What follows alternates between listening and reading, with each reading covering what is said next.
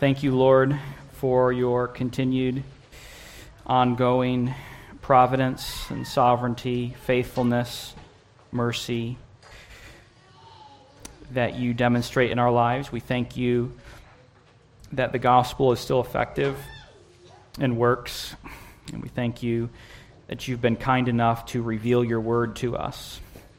We pray that you might help us as we look at the word today, that it might encourage us, that it might rebuke us, that it might work in such a way as to be effective in our lives, that we may submit to it. We pray in Christ's name.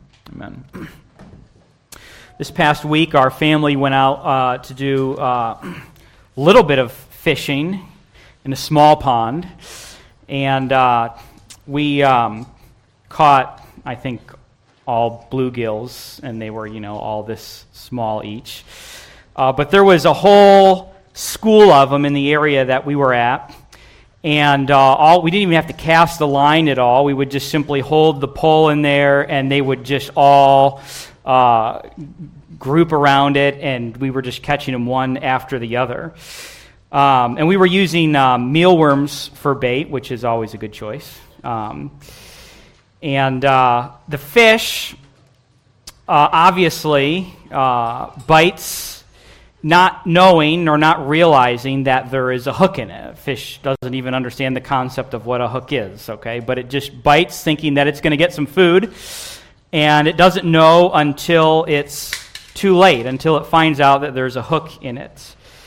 We can catch fish through trickery, through placing a hook in something that they find attractive. They don't know about the danger until it's too late. In like manner, there's all kinds of examples that we could use of this.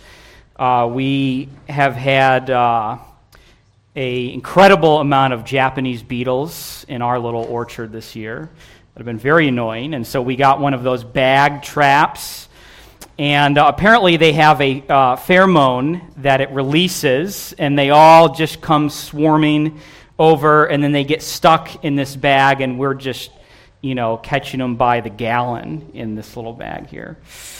And of course, the principle is the same. It lures them with something that attracts them, and they don't know that there's danger until it's too late. And lest we think that as human beings, we are advanced beyond this same strategy, we need to think again, because we too fall to lures and to bait just as easily as the fish and the Japanese beetles and whatever else you want to say. Solomon tells us, he gives to us an example of one of the ways in which we can fall trapped to this. He says, "The lips of a forbidden woman drip honey, and her speech is smoother than oil.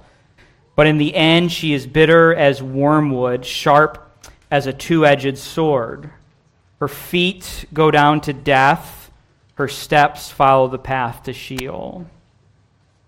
Sexual immorality, sexual promiscuity, adultery, and pornography is nothing more than a lure on a hook.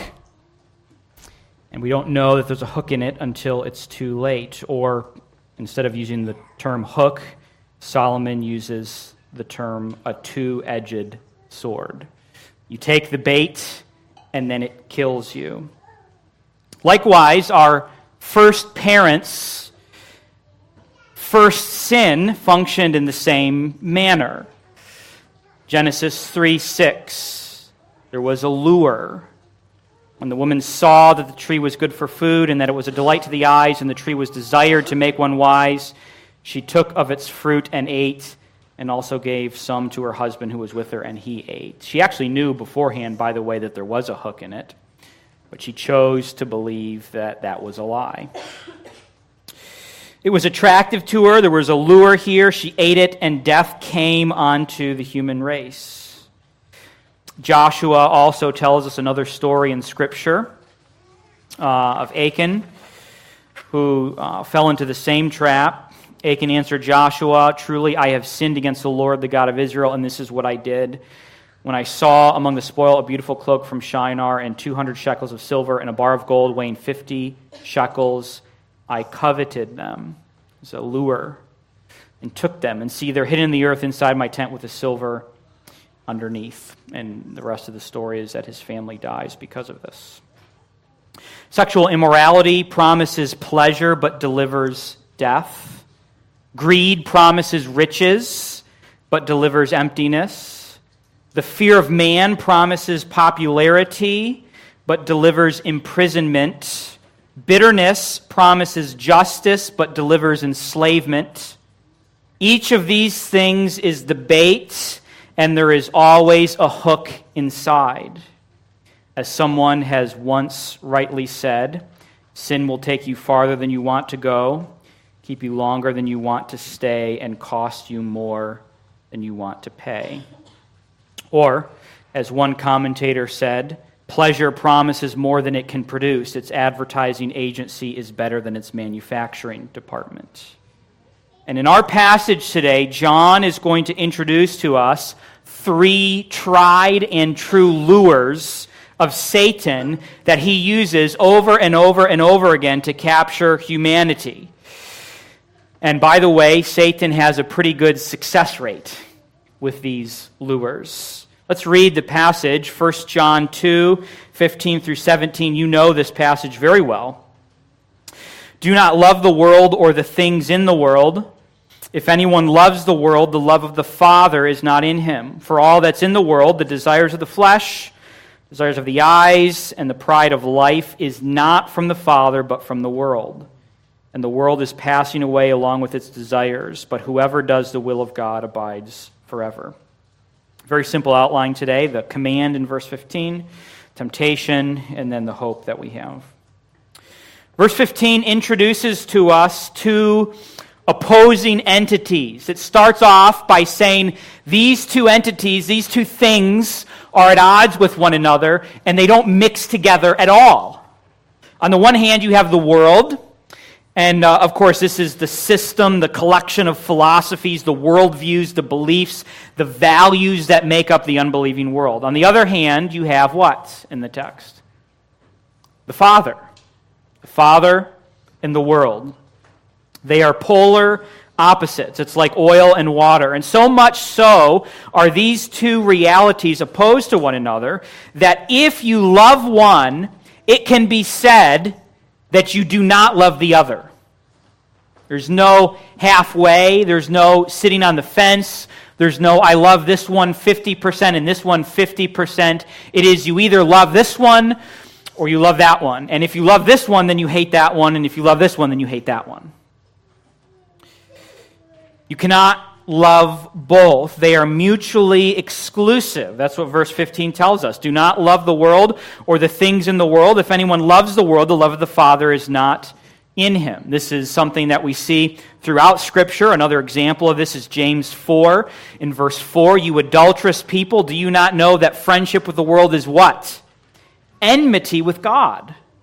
Therefore, whoever wishes to be a friend of the world makes himself an enemy of God. You can't be friends to both. It is one or the other. Jesus also says something very similar to this in Matthew 12:30. Whoever is not with me is against me, and whoever does not gather with me scatters. Again, this theme is being woven throughout these passages where we have very clear polar opposites. There's no neutrality. There's no sitting in the middle. It is you gather or you scatter. You're with Christ. You're not with Christ. You love Christ or you love the world, one or the other. The point is, in all of these passages, is that there is no such thing as neutral territory. There's no neutral grounds. As one pastor has said one time, it is either Christ or chaos, one or the other. Now, this is particularly challenging for us to understand, but understand it we must. We have a tendency to believe, for example, that society should be a neutral entity, and then we are free to flesh out our convictions in our own relative private arenas. What should be obvious to us is the impossibility of neutrality. One apologist calls this the pretended neutrality fallacy. That is to say, we are pretending to be neutral when we really can't be. We really have to take a side. We really can't live in this non-committal zone. It is either Christ or not, Christianity or not, God or not God. We pretend to be neutral, but we really have to confess that we can't be. In part because our society has laws, and those laws are going to be biased towards something. They're going to say this or that, and we want them to be laws and policies and things that reflect what Christ would have us to reflect. Now, before I get too distracted from the passage here, understand this, and this is what we're saying. The goal for the Christian, the goal for you and I, is not to remain neutral, but to remain strongly committed to the cause of Christ. That is our goal. We are Christians. That's supposed to mean something. And it means that we are committed to following our Lord, whose name is Jesus Christ. That's what this means. This means that we are to have no colluding with the enemy. In other words, don't love the world or the things in the world. If anyone loves the world, the love of the Father is not in him. I alluded to this previously a little bit, but the word world here does not refer to the people in the world. He's not saying don't love people. He's not saying that. We are supposed to love people. Also, this word world does not refer to God's created order. God called that good. We know that the things that God created are good. The world, I'll just give you one lexicon, defines the word world this way. The world and everything that belongs to it appears as that which is hostile to God, lost and in sin, wholly at odds with anything divine, ruined and depraved. We could simply say this: anything that celebrates the world's values is from the world and is what we are to not love in this passage. In fact, we are not only to not love these things, we are to hate these things because they are opposed to our Lord. They are opposed to what Jesus Christ says is good in this world. And secondarily, because things that are of the world lead ultimately to unhappiness on our part. It's good that God says this is how the world is ordered, but it also happens to lead to a good culture as well. It makes no sense to say, for example, that I hate sexual immorality, but that I enjoy watching it. It's like the man who says that he hates fast food, but secretly goes out and buys it every chance that he gets. He may claim that he dislikes it, perhaps for socially acceptable reasons, but in fact he secretly desires it. And there are all kinds of directions and applications that we could go right now. We're not to love the world or the things in the world, the values of the world, and we could spend the rest of the day today listing all of the things that promote the values of the world. One might think of one's entertainment choices offered by the world. I find it perplexing that some believers celebrate in practice what they deny in principle. I deny this is a bad thing, but I will celebrate it through entertainment in this way. If you laugh at Hollywood's sexual innuendos and are drawn to the movie industry's sexual agenda, then you might not hate the world as much as you think you hate the world. Are you seriously saying that everything created by Hollywood has somehow been created by the world, forged by the world, but has no remnant of the world's values? Okay, there are some good things out there, okay? I understand this. But there are things that reek of the world's values. Sometimes in an effort to win the world, we try and make ourselves look like the world. We're supposed to hate it, not love it, not put it on as camouflage. Demas demonstrated this for us because he ultimately went after the world. 2 Timothy chapter 4, Demas, in love with this present world, has deserted me. If you have not read Pilgrim's Progress, I know I said this recently, but I'm exhorting you once again to do this, okay? Pilgrim's Progress. I think Spurgeon said we should read this every year, okay? Now, I haven't kept that up, but it's a good thing to read. And in Pilgrim's Progress, Bunyan actually tells, some of you will know, of the interaction between Christian and Demas. You may recall this scene in the book. Christian and Hopeful are walking along, and Demas suddenly invites Christian to join him. And Christian asks if following after Demas, he asks Demas, is it dangerous? And what does Demas, who is in love with this present world, what does he say to Christian? Not very dangerous, except to those that are careless, but withal he blushed as he spake. Eventually, Christian condemns Demas, and Christian says this, I know you. Gehazi was your great-grandfather, and Judas your father, and you have trod in their steps. It is but a devilish prank that thou usest. Thy father was hanged for a traitor, and thou deservest no better reward. Eventually, another character in the story, By-Ends, comes along with his group, and Christian and Hopeful have walked away from Demas, and they turn around and they look back and they see By-Ends and his group from a distance, and then we read this. By this time, By-Ends and his companions were come again within sight, and they at the first beck went over to Demas. Now, whether they fell into the pit by looking over the brink thereof, or whether they went down to dig, or whether they were smothered at the bottom by the damps that commonly arise, of these things I am not certain, but this I observe, that they never were seen again in the way. Let me give you a little piece of friendly advice. If you want to shipwreck your life, go follow the values of the world.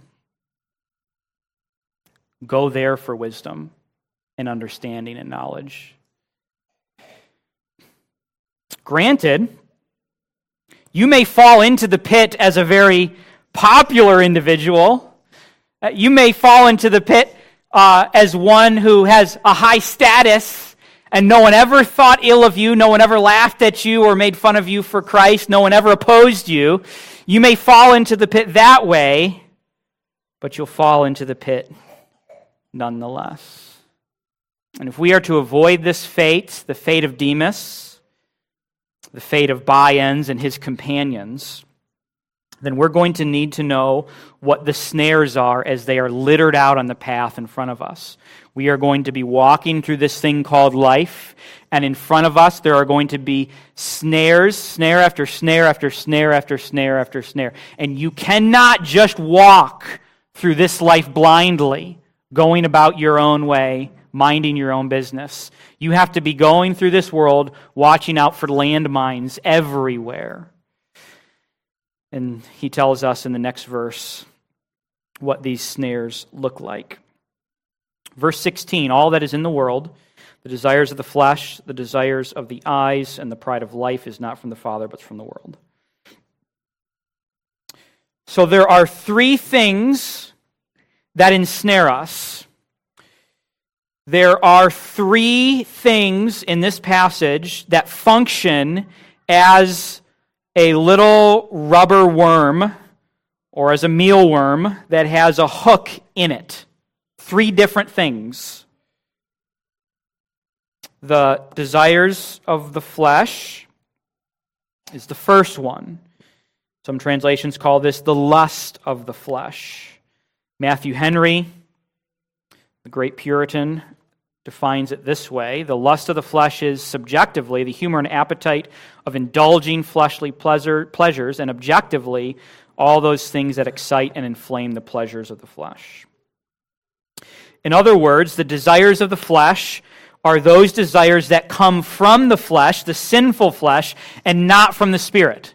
All of the desires that you have inside of you that are opposed to God, those are the desires of the flesh. We actually have a list of some of these things in Galatians, and I think I have Genesis here instead of Galatians, but that's okay. Galatians 5:19 through 21. Galatians 5:19 through 21. Now the works of the flesh are evident: sexual immorality, impurity, sensuality, idolatry, sorcery, enmity, strife, jealousy, fits of anger, rivalries, dissensions, divisions, envy, drunkenness, orgies, and things like these. I warn you, as I warned you before, that those who do such things will not inherit the kingdom of God. And there's all sorts of things that we could include in this list under the desires of the flesh. A desire for revenge, a desire for immorality, a desire for fame and recognition. We could say anger, bitterness, covetousness, desiring your neighbor's wife, a desire to look wise in the world's eyes and not like a fool. A little child pursues the desires of his flesh when he throws a fit after his parents put away the Rocky Road ice cream. A teenager pursues the desires of his flesh when he wastes his life away on video games and indulges his laziness. An adult pursues the desires of his flesh when he commits adultery. The older you get, generally the bigger the consequences get. And by the way, also the older you get, the harder it is to tame it. So start young. Next up on the list is the desire of the eyes. MacArthur notes this. He says, however, as they let in light, so they are open windows for temptation to enter. So eyes can be used for good, but also for evil. Thus, sin perverts the use of the eyes and plunges people into dissatisfaction, covetousness, and idolatry. Likewise, Henry says the eyes are delighted with treasures, riches, and rich possessions are craved by an extravagant eye. This is the lust of covetousness. We saw this verse a few moments ago, but let me show you what this looks like in practice. Genesis 3 and verse 6. We're specifically talking about the lust of the eyes. When the woman saw that the tree was good for food, and that it was a delight to the eyes, and that the tree was to be desired to make one wise, she took of its fruit and ate, and she also gave some to her husband who was with her, and he ate. Eve yielded to the desire of her eyes. She saw that it was good for food. She saw that it was a delight to the eyes. So serious is the corruption here, and so easy is it for us to be tempted with our eyes that Jesus says, if your eye causes you to sin, pluck it out. Matthew 5. You've heard that it was said, you shall not commit adultery. But I say, everyone who looks at a woman with lustful intent has already committed adultery with her in his heart.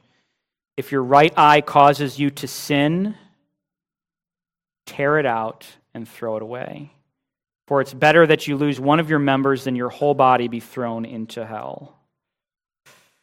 Likewise, Job says, I have made a covenant with my eyes. How then could I gaze at a virgin? Likewise, Achan's sin that we saw earlier began with seeing something. I saw something. I desired it. Some of us may find ourselves, ironically, no smarter than a fish, just lunging at the first shiny thing that appears in front of us. Just driven along by our passions. Absolutely no self-control. This is, by the way, the default position of the human soul. You come into this world with no self-control. You come into this world as a fool. Foolishness is bound up in the heart of a child. If you do not drive this out of yourself, you will be carried along by your lusts and by your desires, and you will be a slave, and they will be your master. And we're exhorted here not to yield to these things. I have a desire that comes and wells up inside of me. And what am I supposed to do? I'm supposed to evaluate this according to Scripture. Is this a God-given good desire, or is this a desire of my flesh? And if it's a desire of the flesh, then you are to say, you're not in charge here. The Lord is. I will not submit to this particular thing. The third one is the pride of life. Again, going back to Matthew Henry, he defines it this way. He says, a vain mind craves all the grandeur, equipage, and pomp of a vainglorious life. This is ambition and thirst after honor and applause. Does anybody here crave applause? Okay, we have like one honest person. That's all. Everybody here, to some degree or another, craves that recognition. This is the pastor who refuses to take sides on cultural issues because he doesn't want to rock the boat. He wants to get applause from all people, and so he tries to appeal to everybody. This is the office worker who laughs at the double entendre for fear of his coworkers thinking that he's one of those stuffy Christians, and thus attempts to hold a position of honor in his group. This is the politician who campaigns on how great and wonderful he is, who is unable to see his weaknesses or his sins or his faults. Or the politician who engages in political theater by acting one way in front of the cameras and another way when they're off the cameras. One commits this sin when one portrays themselves as something other than they are in order to impress someone. This sin could be committed by purchasing a vehicle you cannot afford with money that you do not have in order to portray yourself as better in the eyes of others, or whatever you want to do in order to say, look at how great I am. But as the old adage goes, you cannot have your cake and eat it too. All these things, according to verse 16, are from the world and not the Father. And by the way, you are more susceptible to these lures than you think you are. You are more susceptible to these lures than you think you are. You and I are very quick to jump after something that's shiny. Some of you may even be duped right now in this very moment and cannot even see that you have a hook in your mouth. Instead of these things, we must look to Christ. Verse 17. This is the hope. The world is passing away along with its desires, but whoever does the will of God abides forever.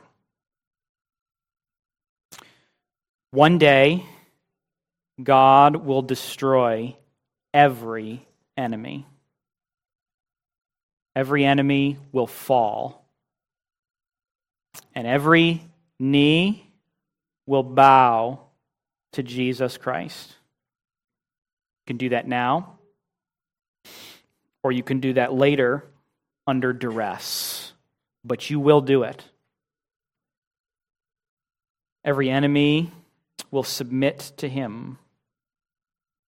And one day, praise God, the desires of the flesh will pass away and we will struggle no more.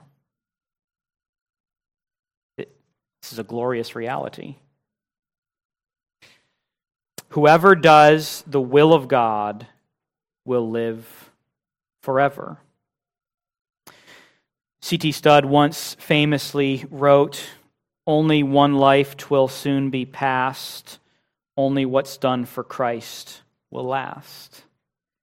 And this really is, in many ways, the gist of this passage. You can pursue all those lures, but in the end, you'll find out that there's a hook in them and that they don't last. Pursue Christ instead. Those who do God's will are those who are Christians. That is, those who love the Father and not the world. Those people have eternal life. They will live forever. I want to tie up a couple of loose ends in this passage today. And I want to do this by warning you to avoid two errors. And these two errors that I want us to avoid tend to be errors that are at opposite sides of the spectrum. People who have seen the first error committed will oftentimes react to that by committing the second error. And people who look out and see the second error being committed will oftentimes react to that and commit the first error. And what I am suggesting to us is that both of these are errors, and both are related to the passage in front of us. Okay? The first error that I want to expose here is the error that thinking that if you isolate and insulate yourself from the world, you will be prevented from sinning. This passage does exhort us not to love the world, and that means not participating in the things that the world are participating in. Okay? But that does not mean that we are to go live as hermits so that we can avoid contact with the world. It seems like there's people in every generation that fall into this trap, and I want to remind us that we have three enemies. Okay? The world, the flesh, and the devil. Okay? The world, the flesh, and the devil. Okay?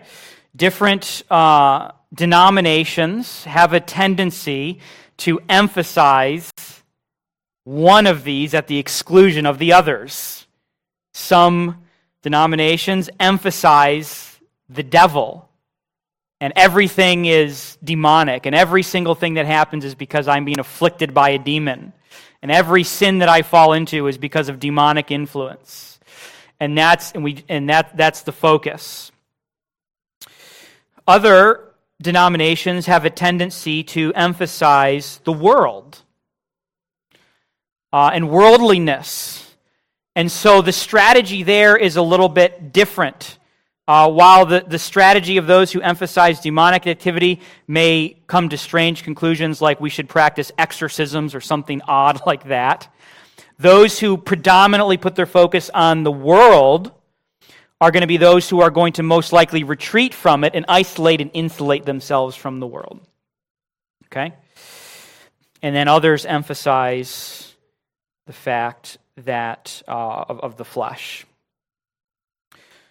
Now, what is important to remember here is that sin, we are tempted by all three of these. Okay, that we're not to forget one or the other. But I want to just add something here and say this. If the temptation comes through the world, or if the temptation comes through the devil, it always has to go through the flesh. I have to yield to that temptation, to yield to that. And I have to give way to that. We have to remember that the devil and the world cannot make us sin. We are accountable for our sin, in other words. They can tempt us, but it has to come through the flesh. This is, by the way, the reason why Satan tempts us with things that appeal to the flesh, things that you like. Some people have insulated their families in order to prevent them from having contact with the world. And while this passage is teaching us to avoid the influence of the world and the love for the world, it is not teaching us to avoid having a presence in the world. How could we evangelize people? How could we love people if we removed ourselves from it? Many children grow up to realize in adulthood that their parents kept them so isolated from the world that they can't function in it at all, okay? You've probably seen some people like this. This is not what we're called to do, okay? Now, the second error is an error that is frequently committed by people who dislike that first error very much. And so they end up, in trying to do a course correction, end up oversteering, and now the vehicle is going in the other direction, okay? And the second error is this: do not think that worldliness is subjective. Suddenly, everything is a conscience issue now, right? Well, that's an issue of conscience. That's an issue of conscience. That's subjective. Everyone has got to come to their own conclusion before the Lord on whether that's acceptable or not. If you make this error, then what you're doing is you are practically removing God from your life. You're saying, God, this is ultimately something that I've got to come to the conclusion of, and you're ignoring what Scripture says on these particular topics. Okay?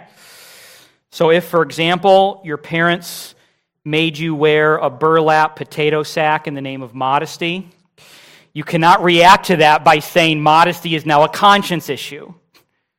You understand what I'm saying with this? Okay? Suddenly, I've been so insulated and so overprotected from the world that now this issue is completely a conscience issue. You still have a responsibility to be modest, even if your parents went overboard. If, for another example, your parents only let you watch the Andy Griffith Show and Leave It to Beaver, which happen to be good shows, by the way, you can't react to that by saying that all entertainment choices are only a matter of conscience now. Right? I'm simply admonishing us to take this passage seriously today. That's all that we're doing. Right? What does this passage tell us? It's telling us, don't love the world.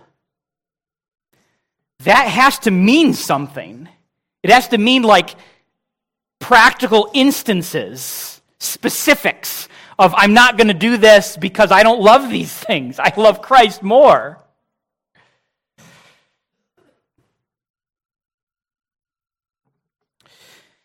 And I know that there are some things. I'm not saying that there are no such thing as conscience issues. We went through the book Conscience, by the way, in this church a couple years ago. If you were not here for that study, I would encourage you to go pick up the book Conscience and read through it. It's an excellent, excellent book on the topic. Okay? But you can't fall into the trap that thinking that everything now is subjective and it's just wishy-washy. It's not what the text is calling us to recognize either. If something is infused with the values of the world, then don't love it. And if you love the world, then the love of the Father is not in you. It's a harsh statement. Do not love the world or the world's values, because if you do, you reveal that the love of the Father is not in you. And so I have just 3 points of application for us today. Very simple. First one is very obvious from the passage here. Do not love the world or the world's values.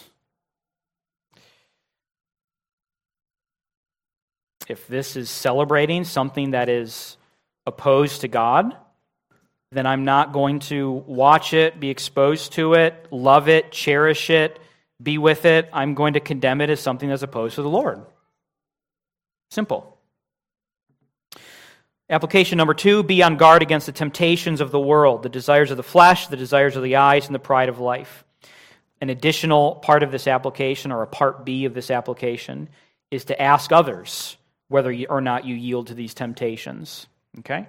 Ask your spouse, ask someone here at the church, are there any areas where I have been grabbing onto that lure and I have a hook in my mouth and I can't see it? Okay? You can just say, is there a hook in my mouth, okay? Am I yielding in any way to this? And the reason for this is because we're often blinded to our own areas of weakness. Number 3, if you do find that you love the world, repent and believe on Jesus Christ for salvation. This is how we change out of this. If I look at my life and I'm saying I just don't love anything about God. I just love everything about the world. What is the answer to this? It's repent and believe in the gospel. Thank you, God, for your grace to us. We thank you for this time and this passage. Help us not to love the world or the things in the world. I pray that you might help us to be very careful and cautious in our own lives, and that we might avoid loving those things that come from the world, and that we would love you and you alone. I pray that if there's anyone who doesn't know Christ, that you would help them to repent and believe in the gospel. And those of us who are in Christ, you would encourage us, help us to pursue the things that please you for your honor and your glory. In Christ's name, amen.